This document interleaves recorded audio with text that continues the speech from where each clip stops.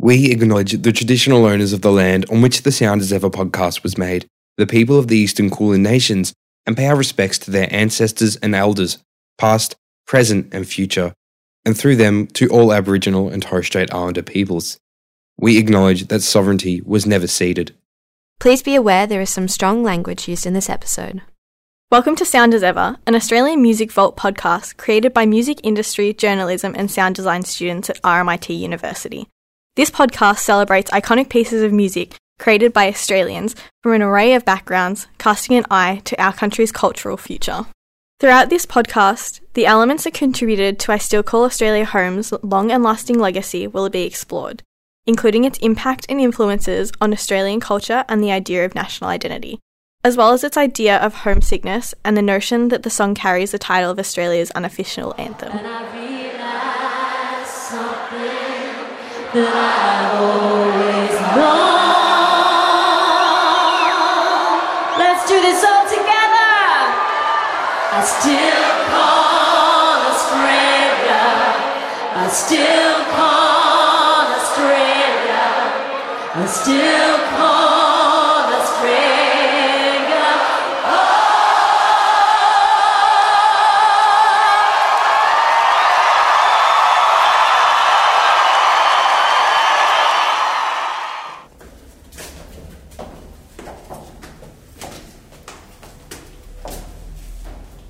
The history of how he wrote that song's quite interesting. He wrote it when he was here in Australia. He'd come out in 1980 with a show called Up in One, which was a concert performance that he did in New York and LA and then brought it to Australia.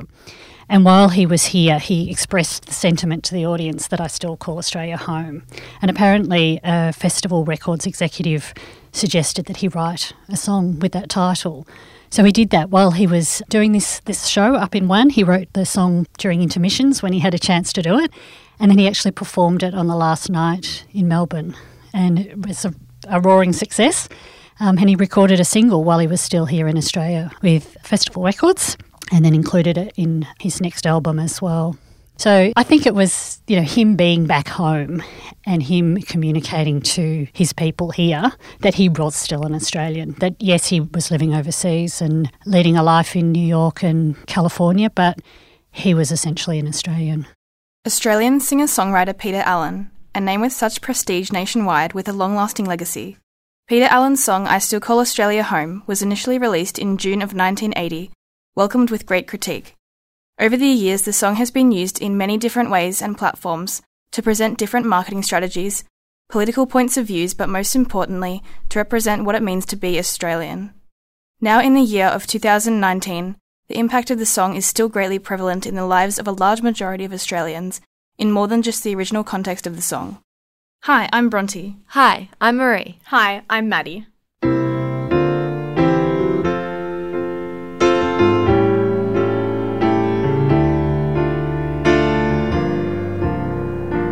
I've been to cities that never closed down, from New York to Rio, an old London town. But no matter how far or how wide I roam, I still call Australia home. For this podcast, we interviewed Carl Gardner, former Mushroom music executive and one of the organisers of fundraiser music concert Sound Relief; Mark Putty, a musician and composer who has been working with the Australian Girls Choir since 1993, as well as Margaret Marshall, curator of the Peter Allen exhibition at Arts Centre Melbourne. We have spoken to these people to find out what Peter Allen's song I Still Call Australia Home means to them. Peter was right at the peak of Australian patriotism in the 1980s when that song came out, and he was invited back to Australia on numerous occasions for large-scale events like royal charity events, the America's Cup victory, to perform I Still Call Australia Home. So it became one of the songs that every time there was a great moment of national pride, Peter Allen would sing that song. Everybody loved him. He was a really generous person, fun. I think he brought a lot of people a lot of joy. And yeah, the conversations I had were very positive about his legacy. If you look at the earlier times with Peter Allen and his Australianness and his connections with taking Australia and Australian music and entertainment on a world stage. So from the early days, that song, I think, had a really important role to play in helping us identify who we are as Australians, but also where Australia does fit on the world stage. I think he was genuine in his loyalty to Australia, but it was also a very, clever's too strong.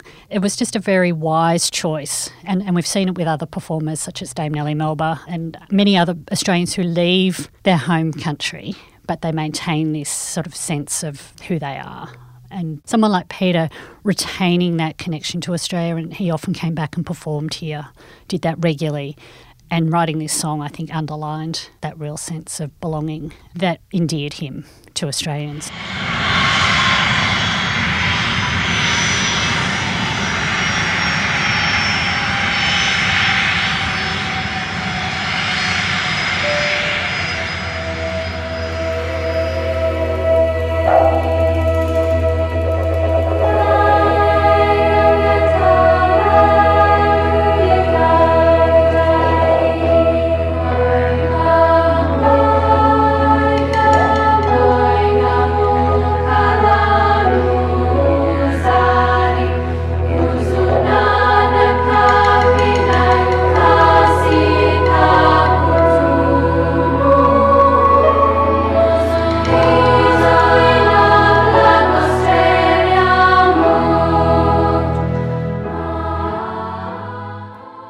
The 1998 Qantas advertisement strongly contributed to the long-lasting legacy of Peter Allen's song I Still Call Australia Home. It allowed the song to gain exposure nationwide through not only commercial television, but used as a crucial identifier of the Qantas brand. Today, the Qantas commercial featuring the song is still used on Qantas flights during the in-flight safety video. The Australian Girls Choir and National Boys Choir were both directly involved in the filming of the advertisement, having travelled all around the world to film the advertisement that is now a part of Qantas, and arguably as well, Australian history. Both choirs now, in particular the Australian Girls Choir, have strong linkages to the song, having performed it countless times, not only in Australia but all over the world, leaving another generation's legacy on this iconic Australian song. I certainly can understand why a number of people might associate that song very strongly with Qantas, because that was an amazing campaign, backed up by amazing visuals. I think it ran over an extended period, so, it's got into everybody's psyche. But also I think it was a really good brand fit. I think there are times when the brand fit between music and whatever it is associated with is sometimes a bit tenuous. But I think in that case, as you pointed out, for any of us that have flown overseas and flown Qantas, I'd like to think we carry our Australian identity as a bit of a badge of honour wherever we go. And when you are a long way from home and you get on a Qantas plane and you hear that song, it reminds you of where you came from, and it connects you back to here. And often it's doing that as you're about to embark on a journey either away to foreign shores or coming back from foreign shores to Australia. The Qantas airline commercials for very many years, that's enhanced its reach as well. I remember touching down in a Qantas plane coming home from overseas, and it's spine tingling. They'd play it and you just think, yes, that's who I am. I still call Australia home. Yes, I've been far away, but this is where I belong. And I think that resonates with so many people. My name's Mark Putty and I'm a musician. I've been working with the Australian Girls Choir for more years than I can remember. No, since 1993, so 26 years. And I've been a tutor with them, and I do quite a lot of arranging. Well, it's actually been a very important part, I think, of the choir's sort of growth. I first came across it actually working with the choir, and I started in 93, and in 95 we went on an overseas tour, my first overseas tour, and we performed the song in America, and we've been performing it ever since. What it has meant is that girls have had the opportunity to travel a lot overseas, whether it was with the filming of the advertisement or whether as a result of that other performance opportunities within and out of Australia. So there's been a lot of chances for people to go overseas or be filmed in iconic locations around Australia.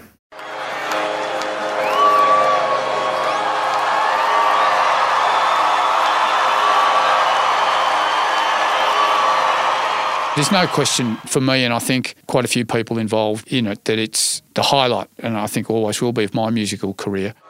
I've been to cities that never close down, from New York to Rio and old London town. But no matter how far or how wide I roam,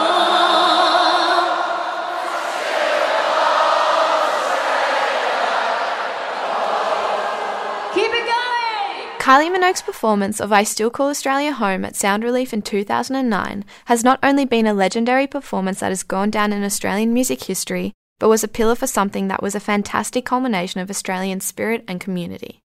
Sound Relief was a music concert held in March of 2009 to assist in raising funds for the Red Cross Victorian Bushfire Appeal in wake of one of Australia's worst natural disasters.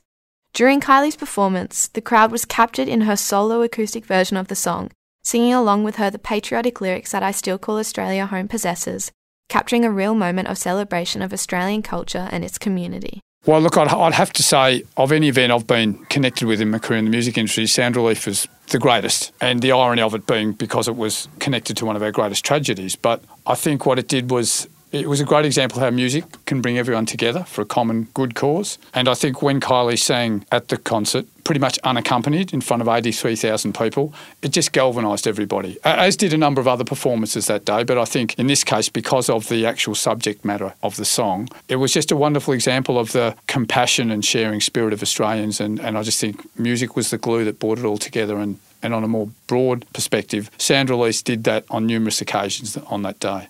What I often like to remind people is that it raised, I think now in excess of $8 million.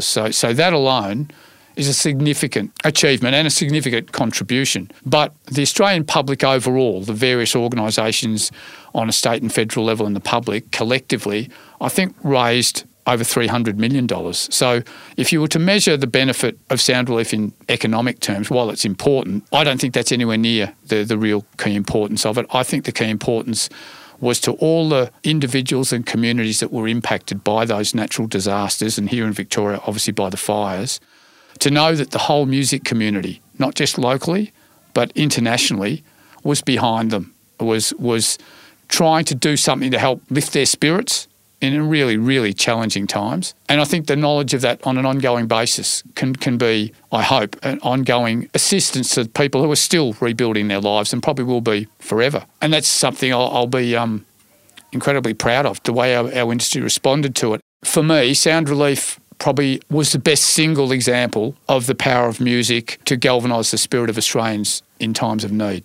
I think it was because it is such an iconic Australian song, because I think it reflects and captures the spirit of whatever it is that makes us uniquely Australian. And I think that spirit was very much on show on a number of other levels during the day, because again, it was 83,000 people, international and local artists, lots of different genres of music, probably lineups that you would never see together, I think, normally, and all in their own way were there to show their support for all the people that were being impacted by both the floods and the fires. But I think the lyrical content of I Still Call Australia Home, the opportunity for the fans there and probably the fans watching on television to join Kylie in singing it, and I think just the way Kylie presented the song and very much embraced the spirit of it and got the crowd to go on that journey with her was very special.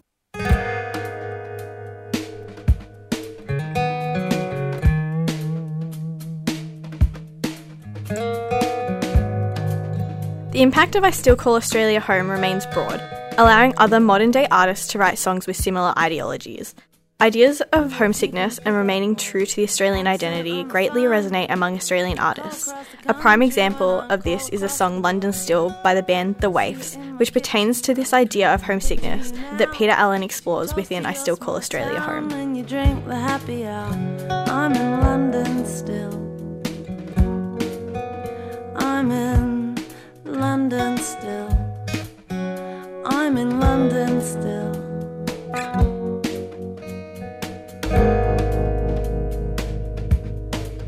I took the tube over to Camden to... This idea of homesickness is very relevant to the song. not only in the way that it was written, but in the modern context it has, such as with its association to Qantas, linking this to the idea of national identity and patriotism, and how proud we are to be Australian.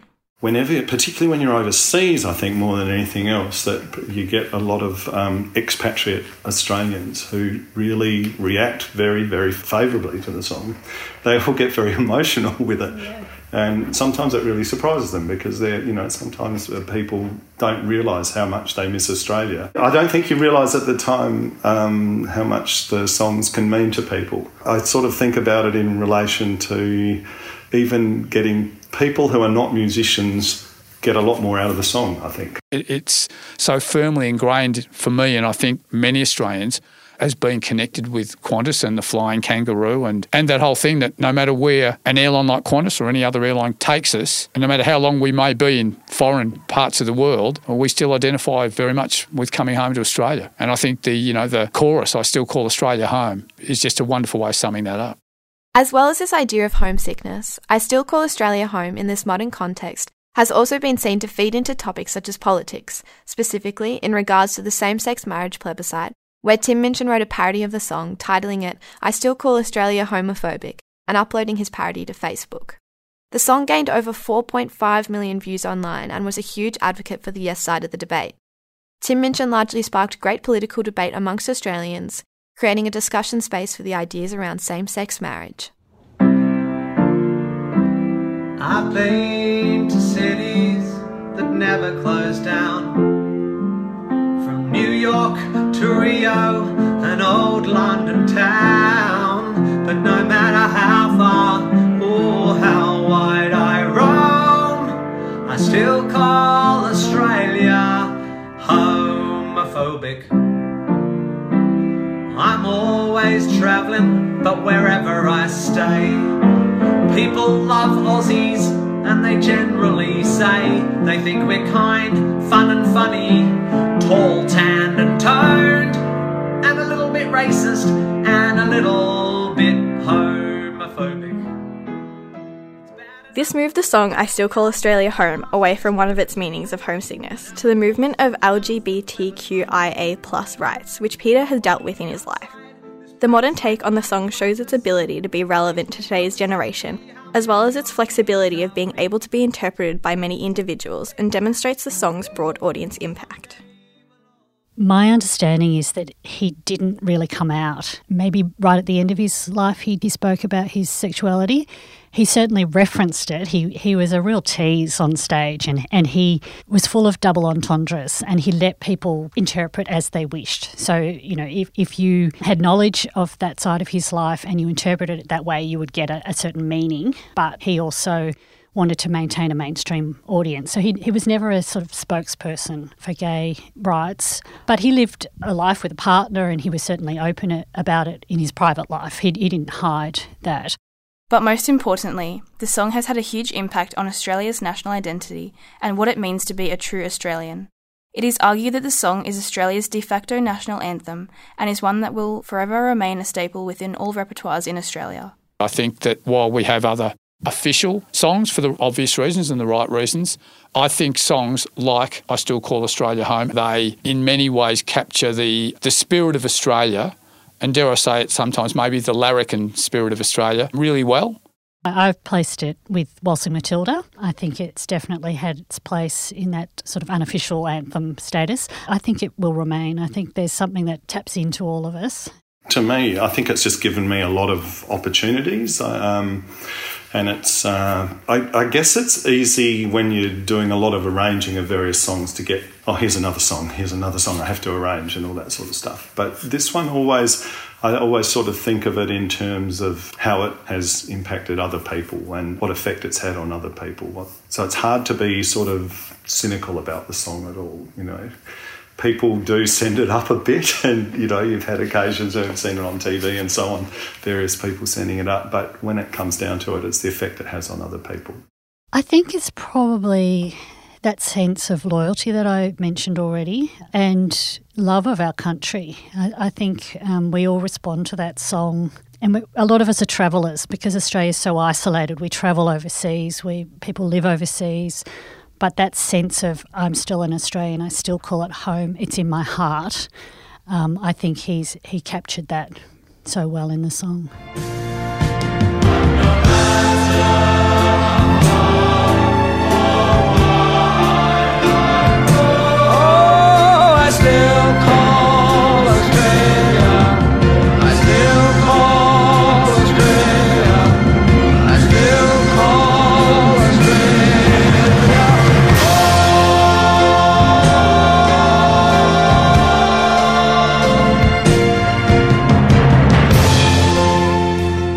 You've been listening to Sound as Ever, an Australian Music Vault podcast produced by RMIT music industry students Bronte Pitcher, Marie Pearson and Maddie Kearns.